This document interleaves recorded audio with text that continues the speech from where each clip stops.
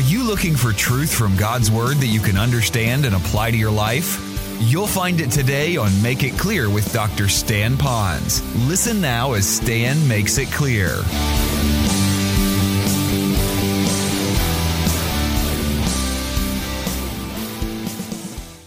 So even though we may cover 2.5 verses today, we'll pick up a little bit of speed as we get further into Ephesians and to really get to know a little bit more about that. If I was to give maybe a title for this book, I'm sensing that we could find in this book some great teaching on relationships. Now, I know that seems to be I thought it's all about the church. Well, it is if I want to talk about ecclesiology for some of you. But ecclesiology is nothing more than the church, and church is nothing more than just people getting together. And people have relationships. And so that's why I'm trying to make it very applicable, but yet remain exegetical and expositional. So it is about people. So I thought I might generally call this God's mind on building healthy relationships. And if you went through the book of Ephesians, you're going to find that it begins by talking about a healthy relationship with God, getting to know who He is, a healthy relationship in praying for others that they would know God. And then it talks about healthy relationships as it begins to show ethnic groups coming together. And then it talks about healthy relationship and what a church should generally be like, connecting to one another. And then it gets more specific in talking about healthy relationships as a person, as a partner in marriage, as a parent, as a child to a parent. How do you have a healthy relationship with an employer and an employee in providing for your family? And how do you have that healthy relationship when there's so much coming against those human relationships? And how do we posture all of that? And then toward the end of the book, it talks about that Paul is saying, give me boldness so I could talk about the mysteries of Christ, which are, again, relationships with Him to us to Him, and one another. So it talks about evangelism. We are going to go on the most exciting, adventurous journey through just a very small book of the Bible. And so I encourage you to be here. Now, staying with that same theme, let me share it with you this way. There are some people that look at the Bible as being a very significant book, and it's a very powerful book. It's lots of people really lean into that book, so it's kind of like top of the pile of all the books that I read. And I understand it might be that, but I want you to know that it's really incomparable to all books that are ever been written. It will have stories in there, it'll have history in there, it'll have drama in there and all of that. But more than that about the Bible, it is a book for us to really get to know God to help us know about ourselves and how we're to relate to Him and other people. Very wonderful book. That being said, let's just talk about being faithful at staying in this particular book. You and I, both of us, will be times on a Sunday we can't be here. I get that. I'll be gone some Sundays, obviously, and so will you. But here's the deal. The advantage that I have is when I come back to teach, I'm going to take it right from where we left off, and I'm going to continue going. Now, if you don't stay connected, let's just kind of talk about what that might look like. If you were to watch a television show, and it's week after week, like a soap opera, so to speak, if you miss a particular episode or two or maybe three, pretty soon you get further behind in knowing what's going on. Can you catch up? Yes. Can you make some suppositions? I guess they're talking about this because something else might happen. I think this is really what happened. Well, if you do that with the Bible and you kind of take a week off from the study or you remove yourself from understanding a set of verses, you'll get great stuff from the Word of God because it's supernatural. But you will not get the accurate flow because this Word is not just an episode here and an episode there and we kind of tie it together with our speculation. It's really a complete flow of biblical truth, and we want to keep it going together. Now, keeping with that same thought of like watching episodes, turn it in now to a book. If you had a doctor and he had his medical book in front of him and he had to learn how to do a particular surgery, maybe for us an appendectomy, you would want to know that he got that chapter. He didn't skip that chapter, that he was there to get that chapter, especially if it's on how to perform an appendectomy. At least I would do that. I would want him to make sure, were you there? How did you do on the test? That kind of thing. I'd want to be a part of that. Well, that's why, again, if you have to miss, I urge you to go to our website and download the message. It's not about Stan Ponz, okay? It's not about, I want to make sure everybody hears me. If you believe that, then I might pray you get hiccups the rest of your life. No, I won't do that. But what I am suggesting, though, is get that message so they properly connect together so they all build upon it. Now, that principle that I'm giving to you right now, that you should take with you for the rest of your biblical life when you're taking a class, when you're studying something. that you don't miss it. And if you do, it's okay. Just make sure you catch up again as soon as possible so you can get it in the proper sequence of what's happening. Keep that in mind. Staying with the same idea. Now let's say you're going to go for a book. And it's a book to help you learn to do something that you really need to learn. You really want to. I'm not talking about some mystery novel, okay? I'm talking about something you really want to learn. Well, when you do that, you want to find out about this book. Okay, the title sounds good, and I'm reading a little bit of the summary, and that sounds pretty good. Now you want to know about the author of the book. And so is it some guy that's just pontificating on what he believes? He's just kind of sharing with his own ideas? Or what is his credentials? What's the background of who this guy is? How do I know that I can trust that what he is saying is going to be accurate from this book and that this book then could really help me? And you also might listen to what a few others might say about that book that's helping you. Now, why am I telling you that? Today we're launching the beginning of the book of Ephesians, and I don't know what your expectation level is. I might have raised it too high with some of the promotion that went out, and I hope that I didn't. But I want you to know that we're going to take, again, that slow step. So you have to understand, what's the book? What's this book about generally? Who wrote this book? What's so special about him writing to us about this? And why should I listen to this book? So that now when you open it, there's an intrinsic motivation. There's not an extrinsic guilt trip that you're placed upon you. It's that you really want to learn this book and want to be a part of it. And I hope that that would be the case. So I've already given you a little bit of the summary of the book, but I'll talk a little bit more about that in a moment. But I kind of want to get into this by explaining to you maybe 3 words that you can take with you on the first 3 verses. And I'm going to go very slow on some very familiar verses for those that don't know, so that you'll know a little bit more about who's writing, who's it written to, what is he pronouncing, what's the blessing or the praise in all of this, so what are they? So let's begin with our book study, shall we? So number 1, we want to talk about the people of the book of Ephesians. What are the people of the book of Ephesians? All right, there's primarily 3 groups here, and you'll see who they are in a moment. But when I use the word book, because we're opening up the book of Ephesians, whether you have it in the notes in front of you or you have it in a Bible, it's a hard Bible in front of you, or whether you have an electronic version, those of you that are new, when you hear me say the word book, we generally use that because when you look at the Bible, you see one book here. But it's really like a library of 66 books in it. And one of those 66 books in it is the book of Ephesians. So we refer to it as the book. And you'll hear me say that from time to time. But if I wanted to be a little bit more technical, the word that is used in the theological realm would be it's the epistle. And it's an epistle of a particular writer named Paul. Now, when you hear the word epistle, that's kind of a funny word. When was the last time you said, by Jove, I sent you an epistle? The word epistle really means a letter. And I'd like you to think more in terms of a letter. So whether I say epistle or whether I say book, I want you to know it's really nothing more than a letter. Now, it's a letter from a guy by the name of Paul. We'll talk about that in just a moment.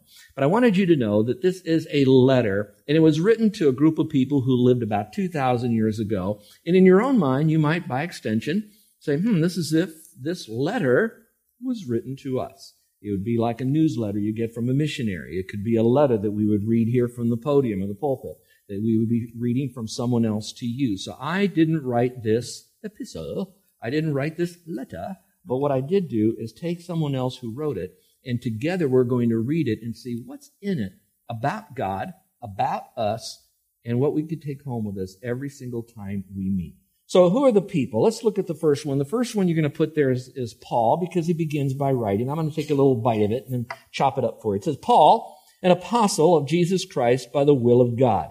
Let's talk about Paul. All right. Paul is an interesting fella. Paul really has a wonderful legacy. He really came from the best of the Jewish legacy he could. And his name was really Saul, and that's what his name was given to him by his parents. So this is Saul. So Saul starts out with this great legacy coming from a Jewish family, but not just a Jewish family, but a special Jewish family. And not only that, he was then educated in the ways of Jewish belief systems, academically, religiously, and all the rest. So this guy went to the Ivy League teachers of his life to really own the Jewish belief system because he was Jewish. Not only that, upon him fell this passion, this responsibility to now stand up for God, because the Jews did that. And often good ones today do the same. They stand up for God. But now what was happening, because before Saul, there was Jesus. And Jesus now comes into the world, and there's a lot of Jesus followers then, particularly other disciples and apostles. And then Jesus dies, he's resurrected, and he showed himself. We talked about that on Resurrection Sunday. Then he goes on up to heaven. So now Saul is so hot for God that he believes that anybody who's a Jewish follower ought to be eliminated, whether put in prison or executed, because those Jesus followers were following a person who sounded like he was not really pro all the things that the Jewish people believed, law and other things. And he had a really skewed, convoluted view of what Christianity was about. And so what happened then is that he just was on his life mission was to find as many what we would call now Christians, Christ ones, Christ followers, followers of the way, and then throw them into jail or to kill them. And so on one of his journeys, he's traveling to Damascus. And there was a supernatural revelation of God, Christ, to him. And at that time, he had his, and I say this very lightly but very respectfully, he had his real come to Jesus moment. And that's what he did. And certain things happened then, which I'll talk about in just a moment. So from then on, there was this understanding now that Jesus Christ is God, and that Jesus Christ is the Son of God, but is God, is all the deity. And then he was taken away for a while. And so then Saul had his name changed to the name Paul. So when I say Paul, Paul is that guy I just described to you. And while he was away, alone in the desert, is when I believe he got much of his theological training to really understand who Christ is. Now, he wasn't by himself. There's a bunch of others, not so much in the desert, but really gained an understanding of who God was, and God called them out. So when you think about that, let's look at the word apostle there, because you're going to hear the Apostle Paul. What is an apostle?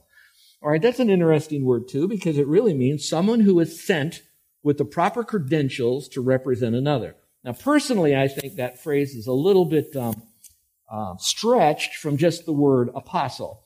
But I think when you put it up against how it was used in the language, then you'll see that it had a much broader meaning. But technically, it's just sent one. Okay, a big deal, sent one.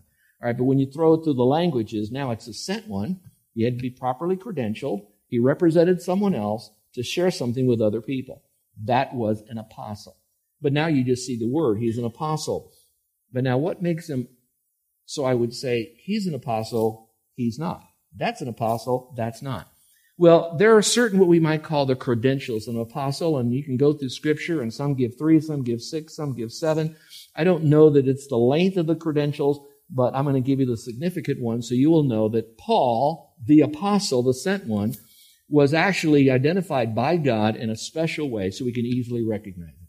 First of all, that person had to see Christ. We know that Paul saw Christ on that road to Damascus. Secondly, he had to be commissioned or sent by God.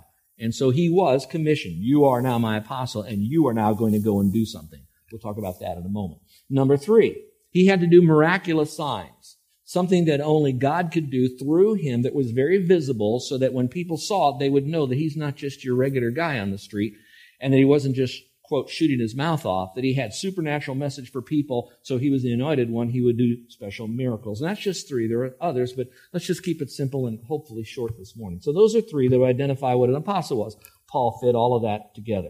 Go back to the verse again. It says, Paul, the apostle, sent one, representing Christ with special credentials. And it says, an apostle of Jesus Christ by the will of God. All right? Let's talk about Paul, and let's talk about Peter for just a moment. Now, there are other spokesmen for God, but I want to talk about what we call a target audience. You know what a target audience is? A lot of marketers do that. That's our target audience. You know, that's who we're going to reach. All right? That's who we want to sell to. Well, God had a target audience too. God's target audience was made up of Jewish people and Gentiles. And I say that a little tongue-in-cheek because God's target audience was the world. Because basically they were all kind of put into 2 camps. You were either Jewish or you're a Gentile. And so God wanted those Jews and Gentiles to know about him and specifically know about Christ and even more specifically worship Christ and even more specifically do that because they're a blood-bought, born-again believer in Christ. So he selected, God did, 2 of his apostles especially, and kind of pointed them to their target audiences. Peter was targeted to the Jewish people. Paul's target audience was to the Gentile people. Now let me be very clear. That was their primary focus, those 2 groups of people. That doesn't mean that whatever Peter did, he said, oh, you're Gentile, I can't talk to you. No, it wasn't like that. But he predominantly saw his target audience, Jewish people. It wasn't that Paul would never speak to Jewish people because he was called to the Gentiles. Yeah, he did. He went to the synagogues first, usually when he arrived in the city. But again, his target audience was that. Now, how does that make sense to you and me? All right, let's just, right here in this church. We have people in this church that are targeting young people. We have people in this church that are targeting children. We have people in this church are targeting people who cannot speak English or speak English very well. And their target is, I want to help those people come to faith alone in Christ and to go on to become fully obedient worshipers of Him. That's their target audience. None of those people I just mentioned, and I know I'm leaving a bunch of others out, but just those three, doesn't mean they won't reach out to other people. They just says, that's our target group. That's who we're working for. So now Paul, his targeted group were Gentiles. How many even here are not Jewish? Let's say it that way. Would you raise your hand? How many are not Jewish? You would be the targeted audience, and Paul would be your apostle. Now, those of you who are Jewish, that I want you to know, Paul wouldn't leave you out either. If he knew you were here, he'd love you. And in some measure, he would want you to know the gospel of the Messiah of Jesus Christ and how delightful that is. Now, notice the phrase, Paul, an apostle by the will of God. I've been saying that, but not in the direct words. The will of God means Paul didn't wake up and say, I think it's more fun for me to reach Gentiles. Or I can make more money if I reach Gentiles. It's like a lot of kids today when they want to go off to college. Why are you going to that college? Well, I got a scholarship. Why do you want to go to that college? Because my friends are. Why? Because near home. Why do I want to go to that college? Because my dad went there, my mom went there. None of that is necessarily bad, but my bigger question is how do you know that God wants you there? It's by the will of God, which for all of us, whatever we're doing, do we know, have we settled down to sense as much as we can with a serious, contemplative time to know that what we do is by the will of God? He was an apostle, therefore he did apostle things, but that was like a career to him. His career wasn't 9 to 5. It was 24/7, 365. So that was by the will of God. That's so cool because here's what I'm thinking. God knew me 2,000 years before I was born, and then God commissioned Paul to be an apostle by the will of God, and through his life he had world-class influence that's touching my life now. Stay with me. Now I'm to have world-class influence to other people. Paul, an apostle by the will of God. How exciting that is. Well, let's look at the second group because we move away Paul, the apostle, here by the will of God. And then he says, to the saints who are at Ephesus. Now, that is an interesting phrase, to the saints who are at Ephesus. So you might want to just put in there the Ephesian faith family, if you'd rather, the Ephesian church, if you prefer that term, it's up to you. But the idea, it's the Ephesian believers in Christ. Now, if you will, look up here, because I'm going to try to do some things with my hands. I thought about bringing an object lesson, but I didn't, and I should have. But do it in your mind. When I send a letter to you, generally on the letter it'll have your name, and I'll write it to you. If you didn't know who it was, it's not very hard, because you kind of flip in there, it says, from Stan or whatever. You'd know that it's from me. It's a normal thing. But if you took the book of Ephesians, this letter to the Ephesian people, and you hand wrote that out, how long do you think it would be? That'd be a fun thing to do as a family. Try to write it all out if you have to copy it from your Bible, and do that as a family. There's a lot in there. Read behind what I'm saying there. But after you're all done, do it all on one long sheet of paper. Now, if Paul didn't put it at the end, you wouldn't know who this was from, unless you, whoever it was, unrolled it to the very end of that scroll. Can you imagine how long that scroll would be? You'd roll it out, and you'd have to walk way over here and say, oh yeah, that's the Apostle Paul. So what they do here is they'd say right at the beginning, this is who's writing it, this is to whom it is written. So we've already talked about who wrote it. Now we're going to find out to whom did he write this. So it says, to the saints who are at Ephesus. Now that's a crazy word, isn't it? Saints.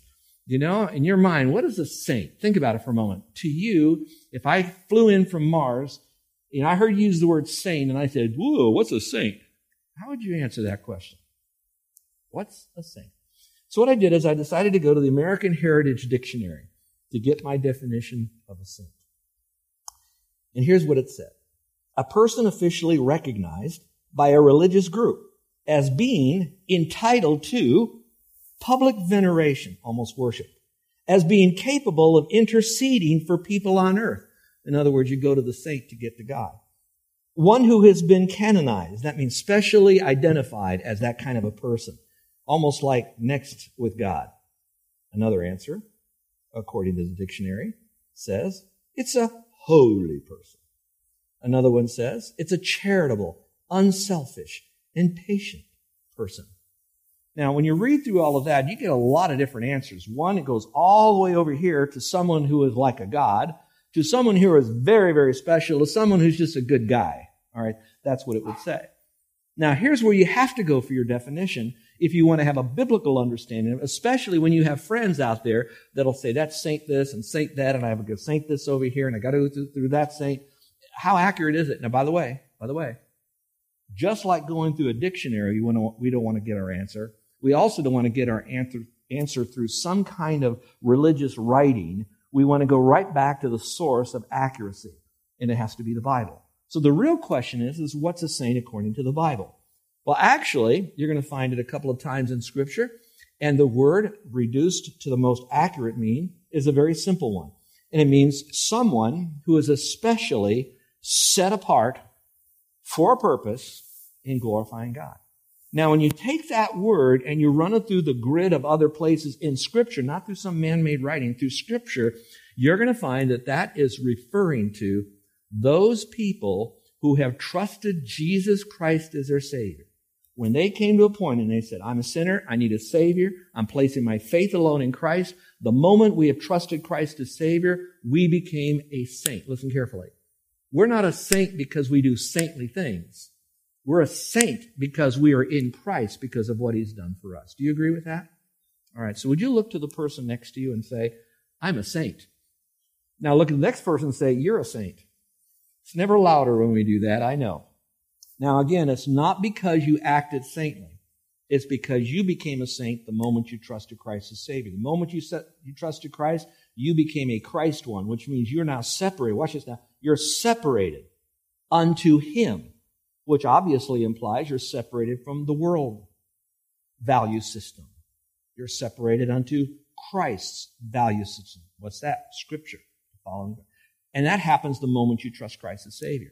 Now, the rest of your life, you try to live that out and act like a saint. Not to become a saint, but because you are a saint.